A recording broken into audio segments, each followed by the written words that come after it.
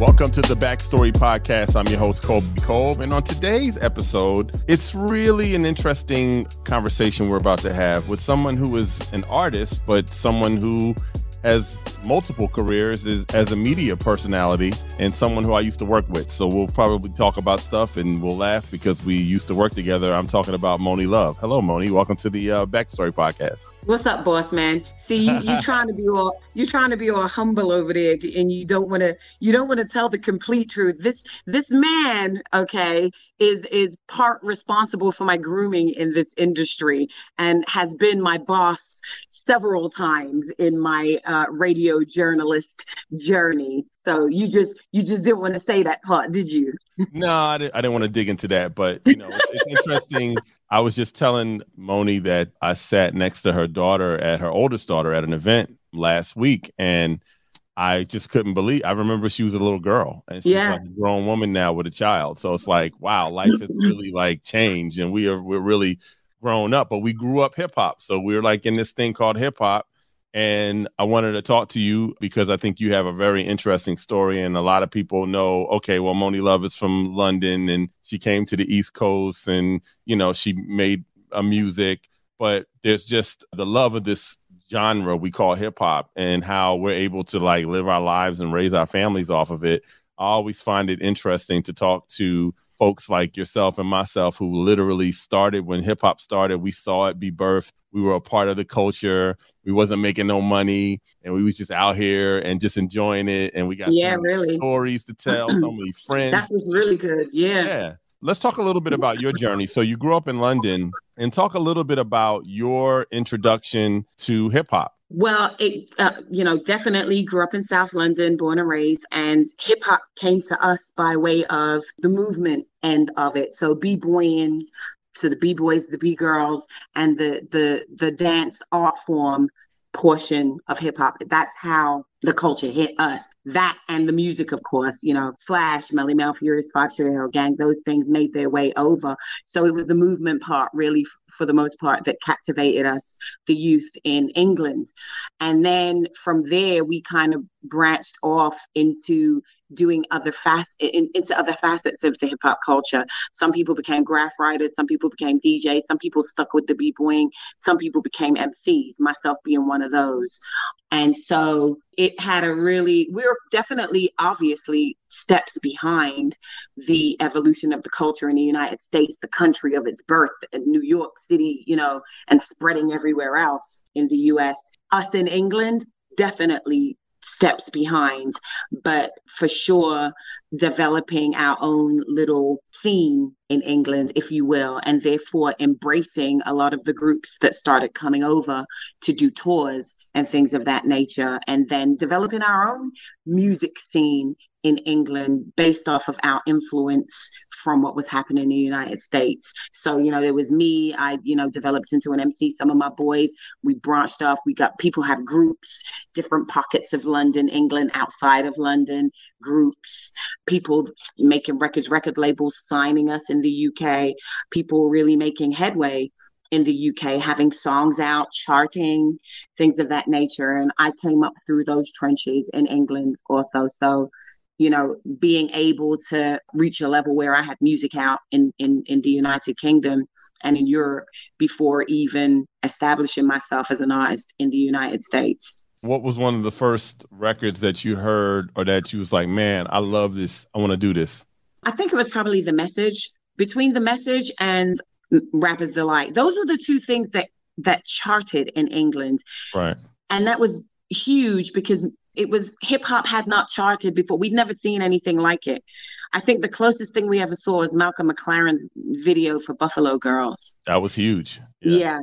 And then after that, we saw, The Message, and we saw, Sugar Hill Gang with Rapper's Delight on what would be our version of American Bandstand, which was a show called Top of the Pops, where we would only sometimes see glimpses of Black music culture on there, So when it came through Sugar Hill Gang, through Melle Mel, Furious 5, and Flash, it was huge for us in England.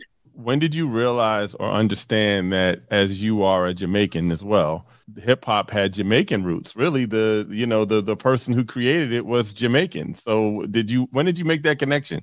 Honestly, when we started getting video, like when we started getting movies, like Wild Style, and actually looking at the histories and meeting people also, when people like Funkin' Klein used to come to England and bring groups over, and we would get to hear, speak to Funkin' Klein, a person like myself and other people deep in the scene, be backstage, listen to the stories, and through those two vehicles, watching movies and speaking to the few people that would come over, we then came to understand, the breakout that happened in the Bronx with a Kool Herc. Yeah. So then you decide you want to be a rapper and you want to start making music. So talk a little bit about that part of the journey, and then how were you discovered? Well, because of the fact that there was a budding scene in England, it was a good time because a lot of British labels were like, what is this new thing? What is this new musical phenomenon? And, can we tap into it type vibe? And us, the kids, were putting on our own shows in our own local community centers and things of that nature, and emulating what was going on in the United States as far as from what we could see from the movies that we would watch, and as far as what we could hear from 10th generation cassette tapes, that would make their way over to us for us to see. So based off of those things, we kind of developed a scene. Scouts would come around, scout out what was going on in different areas of London, and scoop up acts, sign young kids. And I was one of those young kids that got signed. So then you are summoned to the United States. And how old were you then? You had to be like a late teenager or something? Yeah, I was 17, about to turn 18. It was during my 18th year. I hadn't turned 18 yet, but it was during the beginning of my 18th year. I moved to New York. So what was that like? I mean, a young woman from Europe. Had you ever been to New York before?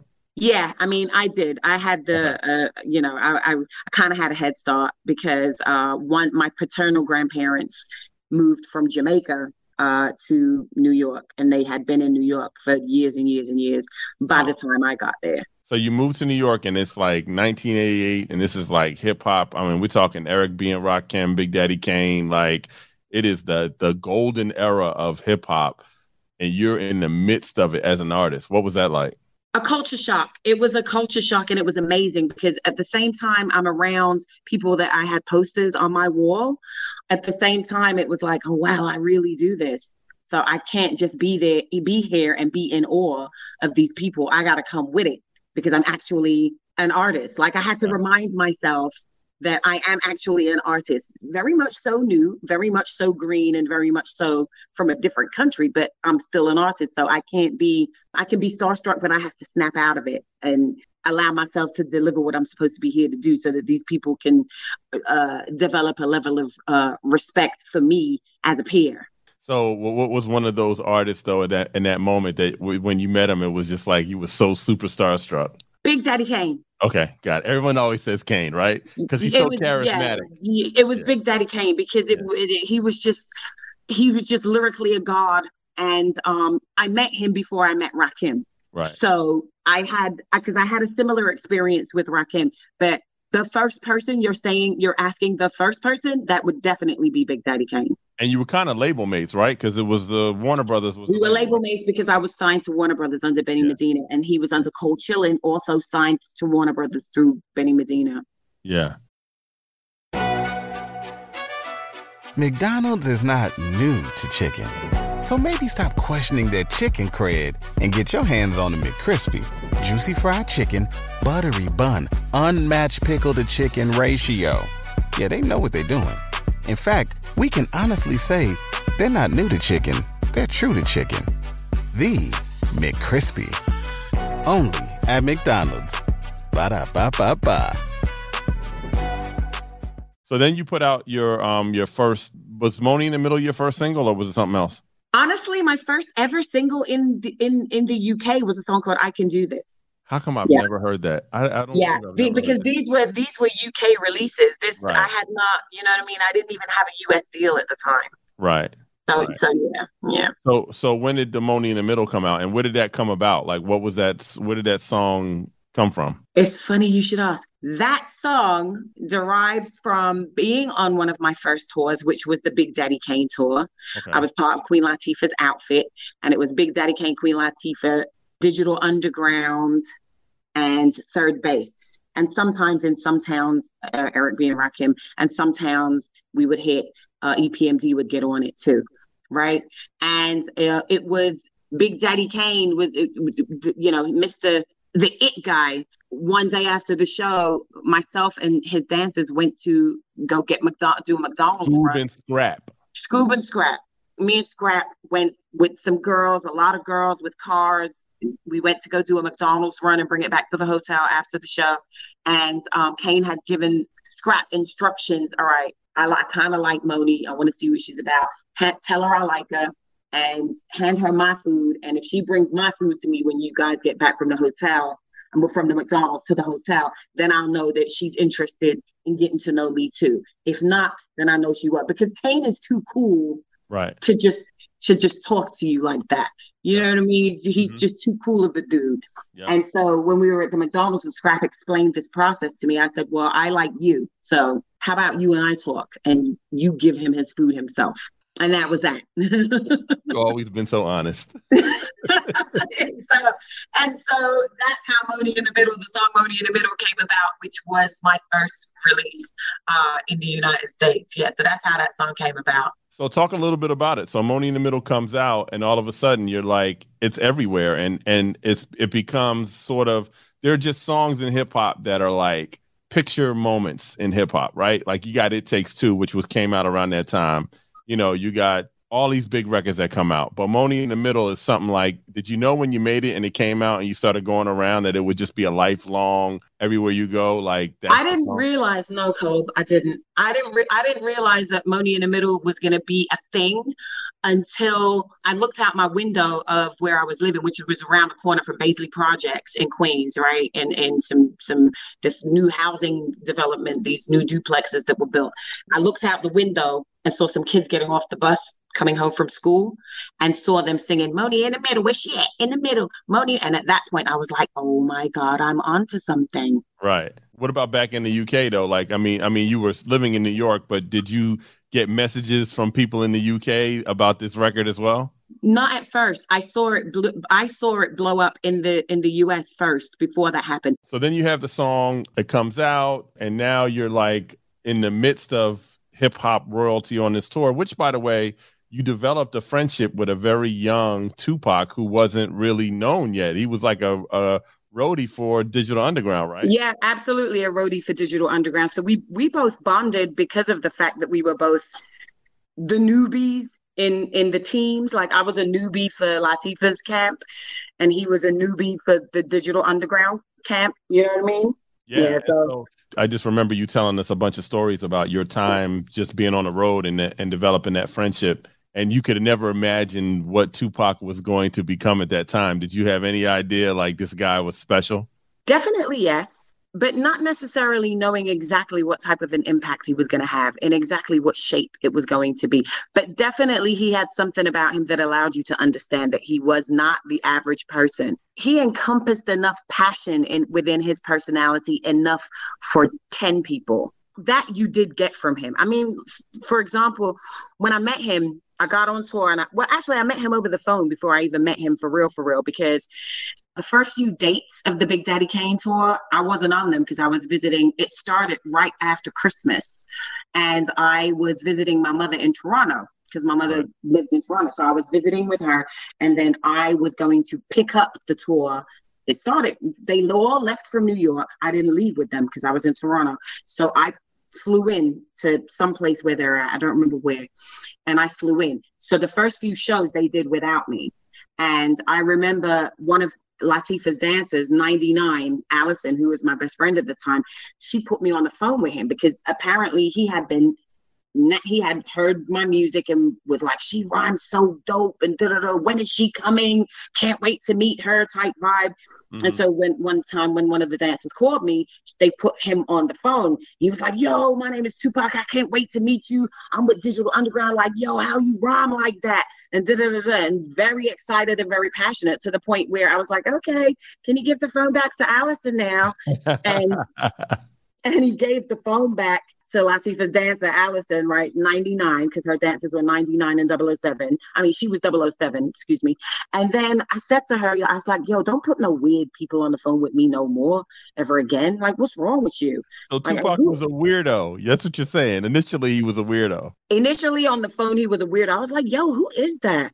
Don't put nobody on the phone when I'm trying to talk to you. What's wrong with you? So as he ascended in his, did you guys stay in touch and stay connected as his star rose during the early 90s? We did, but we were the tightest when we were on the road. And then for a short while after we got off the road, and he did things like the All Around the World Same Song. That was his first time of actually getting bars on a song, which was a song that was featured in Nothing But Trouble, the Dan Aykroyd, John Candy movie with Demi Moore.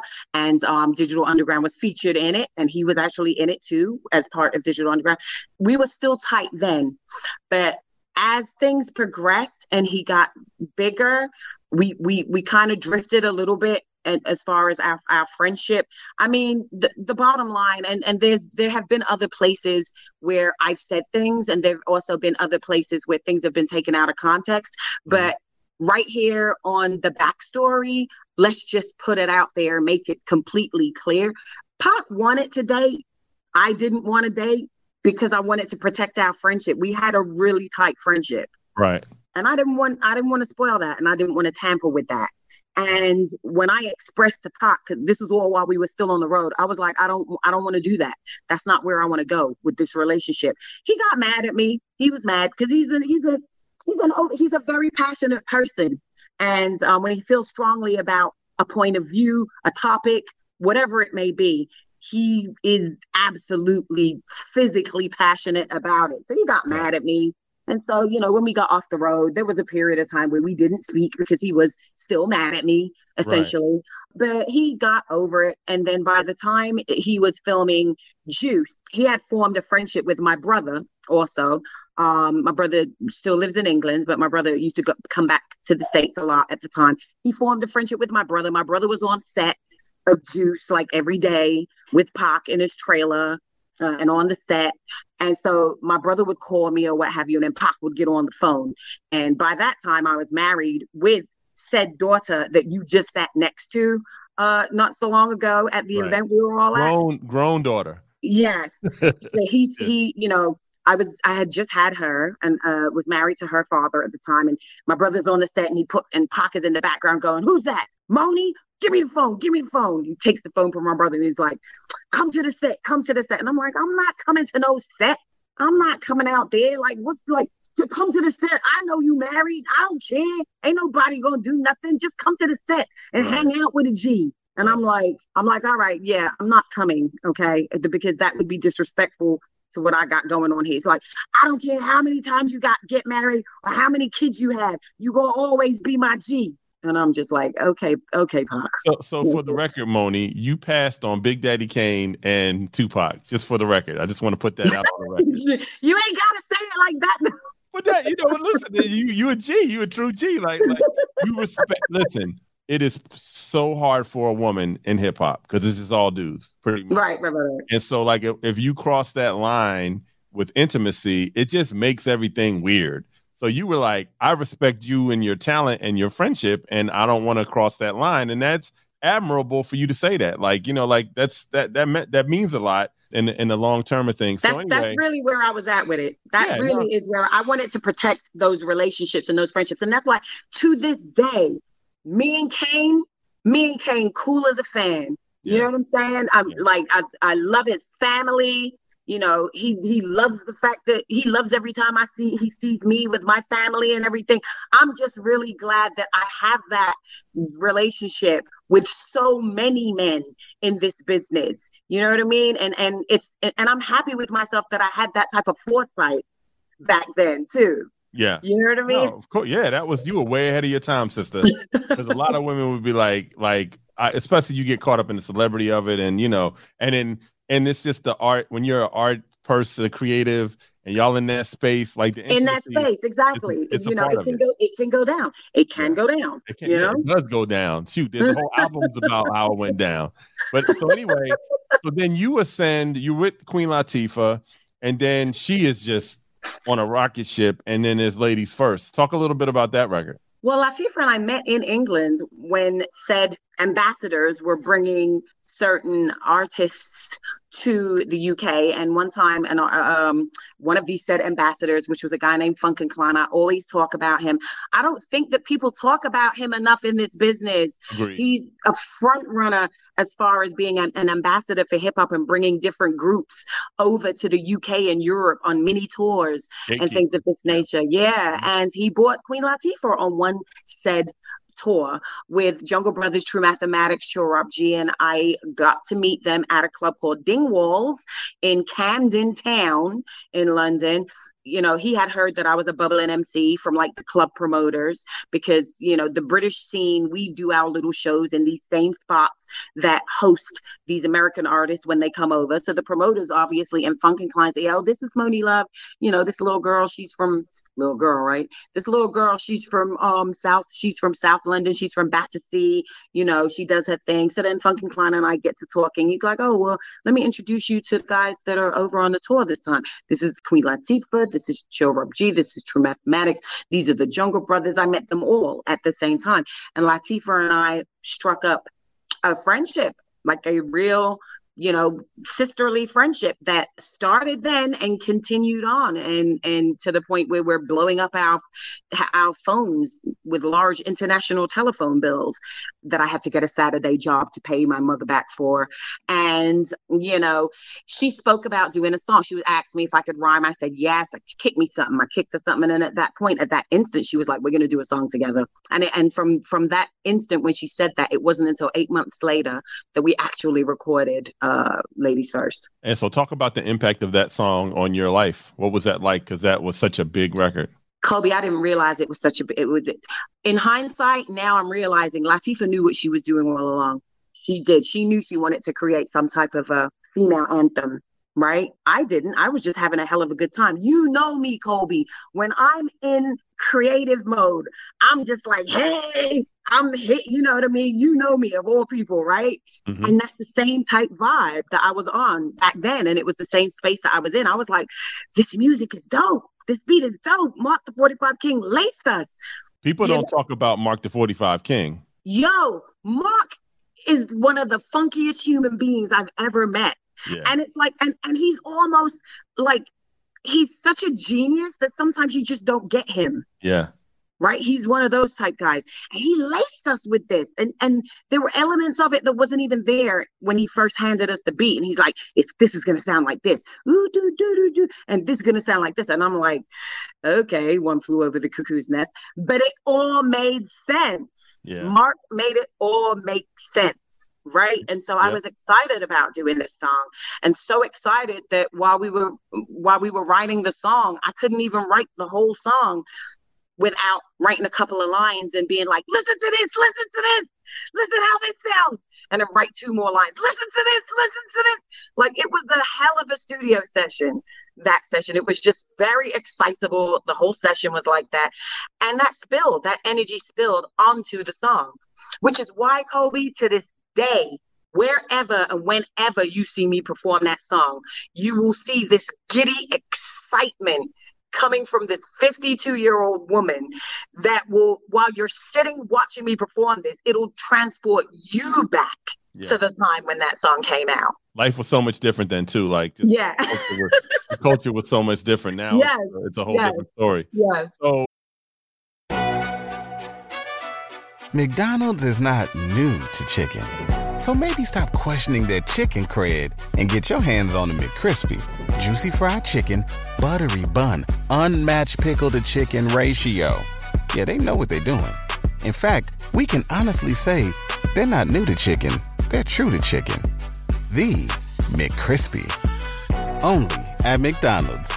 Ba-da-ba-ba-ba. you have your you were able to have a very successful career as an artist. You also were a very young mother. How were you able to maneuver, like, because I believe you were, was it It's a Shame that you were pregnant during It's a Shame, or? Yes. Yeah. And the video, pregnant in the video. Yep. Yeah. And that was your second album, or was that on the first album? It's a Shame's the first album. First album. Okay. Yeah. It's a Shame's the first album. Money in the Middle and It's a Shame were the two songs I was actually nominated for a Grammy for those two songs. Mm-hmm. And the video for It's a Shame, I was pregnant in that video. Yeah. Yeah. So how were you able to maneuver just the family part of it and being in hip hop? Because at that time, now it's fine. You know, Cardi has a couple kids, Carisha got a couple kids, but back then it was like nobody really was. The guys had kids, but not the women. So how were you able to maneuver just going on the road and all the things that you needed to do, but you were a young mother? Honestly, I have to lean on arrogance, because the execs and all the people involved in the business end of the record label and hip hop and everything, they were all like, oh, this is a bad idea. You shouldn't be doing this. You've killed your career.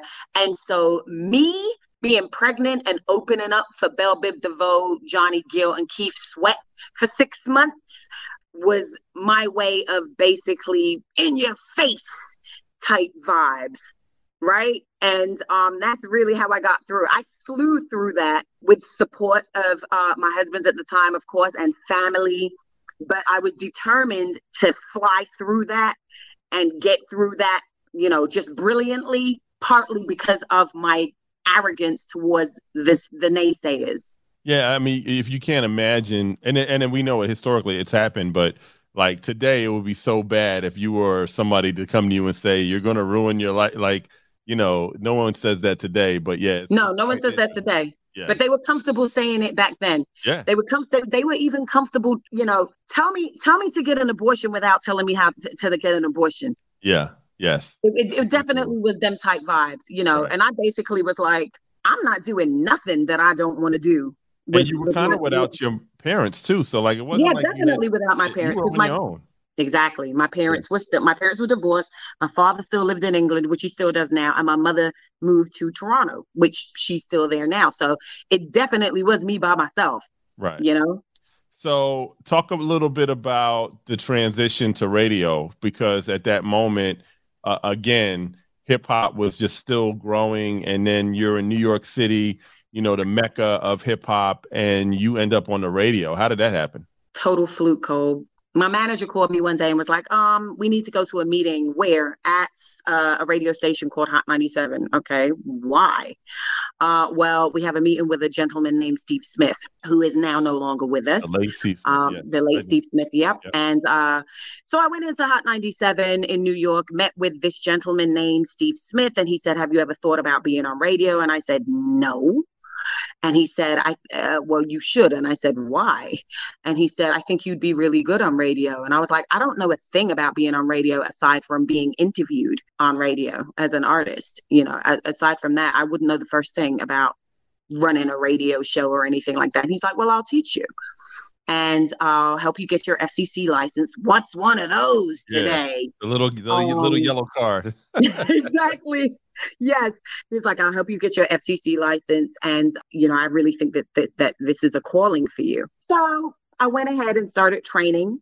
I was training like 12 midnight until like 3 a.m.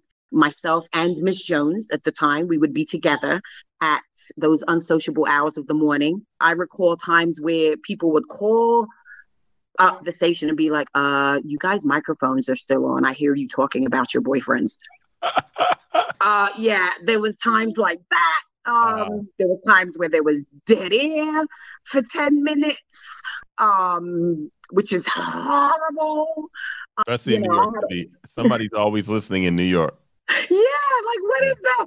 Yeah. But yes, and I did manage to get through that whole radio boot camp, and I did successfully get my FCC license. And Steve Smith did put me on Hot 97 on the weekends initially, and then I excelled within the ranks and got to a point where I was part-timer for the weekdays, where I was the only one trusted. If Wendy Williams, who was on in afternoons, wanted to go on vacation but had guests booked or whatever, she'd be like, put Moni on in my shift for the week that I'm gone, because that way I know that the guests can still come in and get interviewed because I trust her and I know she could do it.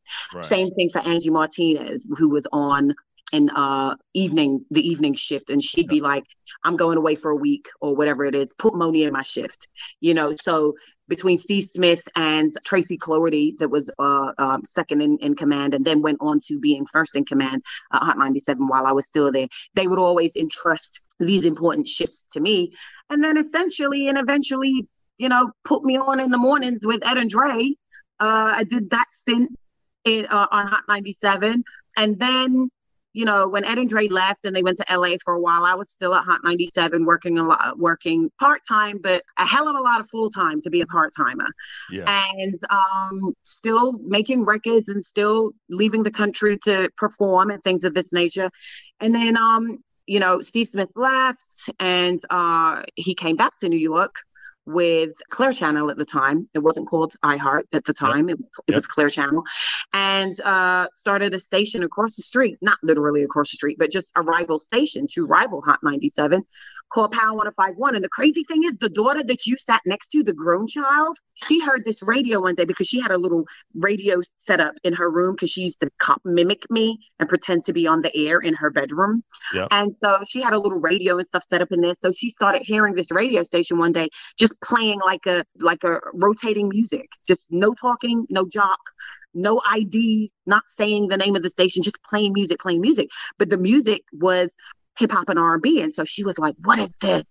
I used to keep tapes and tapes and tapes, cassette tapes of Air Checks in my closet in a little shoebox. Unbeknownst to me, she researched, you picked up the phone and she heard something said on the radio that she was able to pick up the phone and call information and give the information that she heard. She heard the name of the station, give the information, get the address, and she took one of my Air Check tapes out of my little shoebox in my closet, stuck it in an envelope, addressed it, and asked her dad to take her to the post office to post this for her. And what she did was essentially she sent one of my Air Checks. It just said programming. It didn't say anybody's name to the address. God bless her heart. God bless her heart. Right. And lo and behold, it was Steve Smith that was spearheading over there. Yeah. So he got in touch with me and I didn't know why or how he got in touch with me. I was like, what made you? He's like, I got one of your Air Checks. And I was like, what? Like, I didn't send an Air Check in, you know, but I went in for an interview anyway. Yeah. And he put me on Power 105.1. So essentially my child got me a job at Power 105.1. No, I remember that story because you know I was working there. That's where we actually met. We met before that. The funny story about me and Moni, we met All-Star Weekend. Oh no, Kobe! 2001 in Philadelphia. And I was doing a party, and Moni was there with all of her girls. Oh my God! And I found a Range Rover key. So I find this Range Rover key, and I'm like, I didn't know what to do because I was like, if I say, hey, I got a Range Rover key, somebody's gonna come and take the Range Rover and take it away. Listen to me being responsible, right? Sure enough, Moni, this club is packed. And somehow you get to the DJ booth and you like, oh my God, I lost my key, my key to my truck. And I was like, aha. Oh my God. You should have seen your face. You should have seen your face in that moment. You were like, oh my goodness. And then I had I was in Philadelphia forever. I wasn't going anywhere. And then Steve Smith and Doc Winter called me and was like, hey, you know, we're launching this new station in New York. And, you know, we want you to come and work there. So I was the music director on Afternoon Drive. And then here it was like 4 months later, and we are standing in the hallway together, working together. That was our That was crazy. Yeah. That was crazy. I for sure thought I was just done when I couldn't find my truck keys. I was like, oh my gosh. Yeah. I thought I was done. And you say, so there was there was a halo around your head when I looked at you that night. Yeah. Like, you never forgot me. You never forgot me after that. So then I left the Power 105 and I came back to be a program director. I had never been a program director before. and I had a morning show, and then the morning show changed. And so like, it was just at the same time where they were trying to go with Star and Buck Wild. And so Absolutely. you were doing the mornings, and then you actually called me. I did. And that sparked my creativity, because you called me and I was like, you know what? Because I was definitely going to hire Pooch away from the competition. Absolutely. And then I was like, Moni and Pooch. That just sounds like a really cool like show. And I always, thought that your voice was just unique.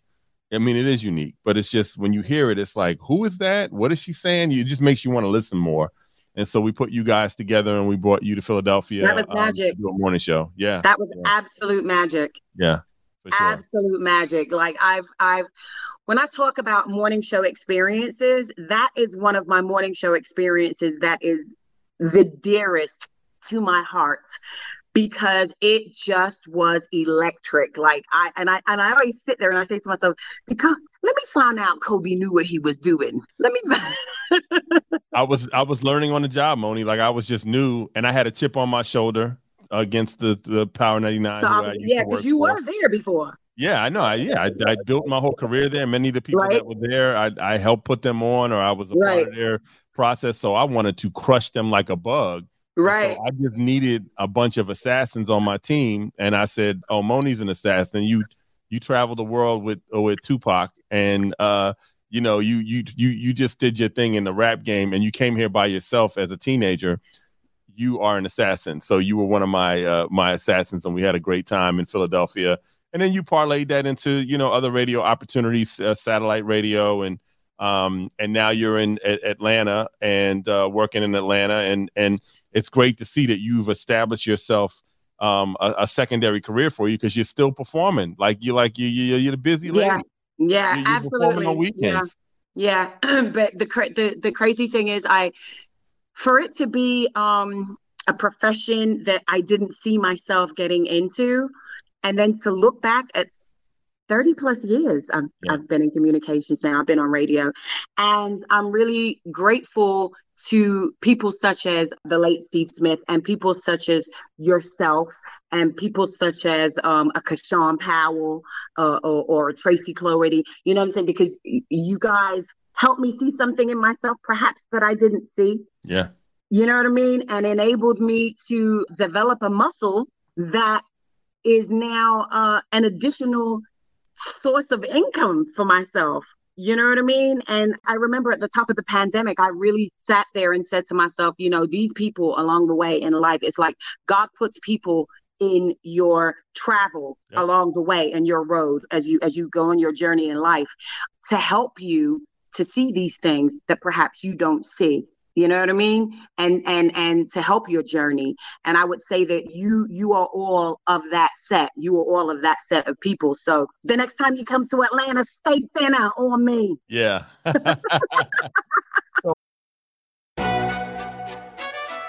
McDonald's is not new to chicken. So maybe stop questioning their chicken cred and get your hands on the McCrispy. Juicy fried chicken, buttery bun, unmatched pickle to chicken ratio. Yeah, they know what they're doing. In fact, we can honestly say they're not new to chicken. They're true to chicken. The McCrispy. Only at McDonald's. Ba-da-ba-ba-ba. Moni, the final thing I want to talk to you about is I've always respected this about you. And sometimes it's hard for me to voice my opinion the way I really want to voice my opinion. When that ever happened, Cole? It's the politics and what I do. I understand. But you were very early on, because you really saw the birth of hip hop. You were one of the first people to raise a red flag about some of the music that was coming out and some of the energy of the music. And there was this bullshit rumor that, we let you go in Philadelphia because you challenged Jeezy. And this was before really the internet and stuff going viral, but at the beginning of right in the beginning, you did an interview with him, and you asked him about just the music and the drugs, and it went viral, and people were like, "Oh, Jeezy got you fired," which was not the case. You actually left. You didn't. We wanted you to stay. You walked away from the job. Right. But the point is, you've always been very vocal. I just gotta know, what do you think of just music today? And before you say anything, it's no disrespect to nobody, because it's not. We just come from a different era, and we've actually watched it all, right? But it is so interesting right now how you can become a rapper and a sensation overnight, but you can't really rap, or you're super, super, super novelty for like 10 minutes, but you make enough money to live the rest of your life. It's a quite fascinating time. I just would love your opinion on it. Honestly, here's what I think. Briefly touching on the conversation, the in-studio conversation between Jeezy and myself, because it's very relevant to what you're asking me about now, right? The conversation that Jeezy and I had that became heated, that made Jeezy walk out of the studio. He was just upset and walked out at that time, was Nas's album, Hip Hop is Dead. And I think that many misunderstood that album and what Nas was saying. He wasn't saying that, throw it in the trash, it's over. He was just saying hip hop in all its facets is no longer what's on the table at that time. Once upon a time, hip hop was many things. It was party time with Kid and Play. It was political with Public Enemy. It was gangsta with NWA. And it was, free hippie lifestyle with Native Tongues. You know what I'm saying? And that's when all facets of hip hop was getting the same amount of light and water to grow. What Nas came with that album was basically, since that's no longer the case and hip hop seems to be concentrated strictly on street life, drugs, money, sex, he was saying that's why it's dead, because the fullness of all facets had been shrunken. That's what he meant. So that's what I was trying to explain to you, because Jeezy actually, I think it was brought up in the studio during that conversation, and Jeezy was offended, and he said, "What do you mean hip hop? Like, this is how I get my bread." So what? It was alive when everybody else was doing it, but now that we here talking about what we talking about is dead now. And so I was trying to explain to him, no, what you're talking about, the street part of everything is just one facet. There are so many other facets that are now silenced, and that's why it's dead, because all the facets are silenced. I couldn't get that through at the time, and I've come to realize that back then I was talking to I wasn't talking to today's Jeezy. This man has evolved to such a level. His mind is in places of community. His mind is, I'm here in Atlanta. I see and hear about the things that he does, and he does a lot of work with my colleague, Frank Ski, right here in Atlanta in the community, giving back in hella ways, so I've seen how this man has grown. And in looking at that, I said to myself, dang it, Moni, I wish I was talking to this Jeezy back then. What do you call hip hop today? Hip hop is The Walking Dead? Where we're at today is a lot of artists, not all, a lot of artists don't have foresight. And the foresight that I'm speaking of is try to carve yourself a place out now for 10 years' time. Try to think about it. Not all day, every day, but maybe once a day during your studio session with the music that you're creating. Try to have some foresight to think about where your place, what type of place do you want for yourself in 10 years' time? You know what I mean? Because what we're seeing with a lot of the music is, unfortunately, a lot of the music is entangling a lot of our young artists, like their microphone cords are strangling themselves, because you have artists like Young Gun in jail, and they're starting to look at things like, let's look at these artists' lyrics and use their lyrics to listen to what they're saying in their lyrics, and it can be used in court against them. They're incriminating themselves, which in itself is a concept that is a blanket concept, and it's wrong. And that's another thing that I'm working with people like Kevin Liles to fight this. Right. You know what I'm saying? Because it's just not a good idea. Because you don't get a movie director and, call him out for the violence that he displays on screen, like it's bullshit. Exactly. But knowing this and knowing that this is what's taking place, I would really pray and hope and wish that a lot more young artists would look at this and apply it to themselves to put together a plan for prevention instead of cure. And that's what I mean by having some foresight in your art. You know what I'm saying? So that you can then look towards, okay, what I'm doing now is going to set me in this place 10 years from now. This is where I want to be in 10 years. So what I'm carving out now artistically is in a plan to sit me in this particular position in 10 years from now. That's what I wish for the younger artists. I think it's coming to light with a lot. You know, some people are still going to be knuckleheads like, nah, I'm going to say what I'm going to say, regardless to the consequences, you know, but I will give credit to a lot more younger artists actually pausing and looking into this for themselves. Yeah. Well, Moni, it's always a pleasure to see you and talk to you. And what was great when we worked together was that we would always have great conversations about hip hop. We would just stop whatever we were doing and we would get lost in the culture, and we would share stories, and we would just, see that connection. And, you know, I now I'm like the old guy telling the stories to all of the young people, but I remember that era. Like, it was just like, and then we took that energy and gave it a little bit to the radio so that, you know, it could appease those people that had that same kind of for sure connection that we had. So, for sure. It's always good talking about the culture. I'm glad you're able to share your story. Ladies and gentlemen, Miss Moni Love. Coming up on the next Backstory podcast, one of the greatest storytellers in the history of hip-hop, Slick Rick. So all that coke deal and all that, you know what I'm saying, start sliding out of that, you know what I'm saying, and all that, I'm the greatest thief in the universe. Don't even rap about it. Just learn to go another route, you know what I'm saying? And plus, you get more girls that other route anyway. I mean, how many girls you got? Yo, I'm gonna steal your mother's purse. I'm gonna pee in your elevator. Wow. Just give me your number. The Backstory Podcast with Kobe Kolb is an Urban One Incorporated, Reach Media, Pod is Good production, hosted and executive produced by yours truly, Kobe Kolb, edited by Donkus. Follow us on Twitter at BackstoryPCC, on Instagram, Get the Backstory. Senior Director of Podcast Operations, Sierra Reed. For Sales and Corporate Partnerships, Josh Romani and Michelle Marino. Digital Marketing, Walter Gaynor, J.R. Smith, and Tim Hall. Thanks again for listening to the Backstory Podcast.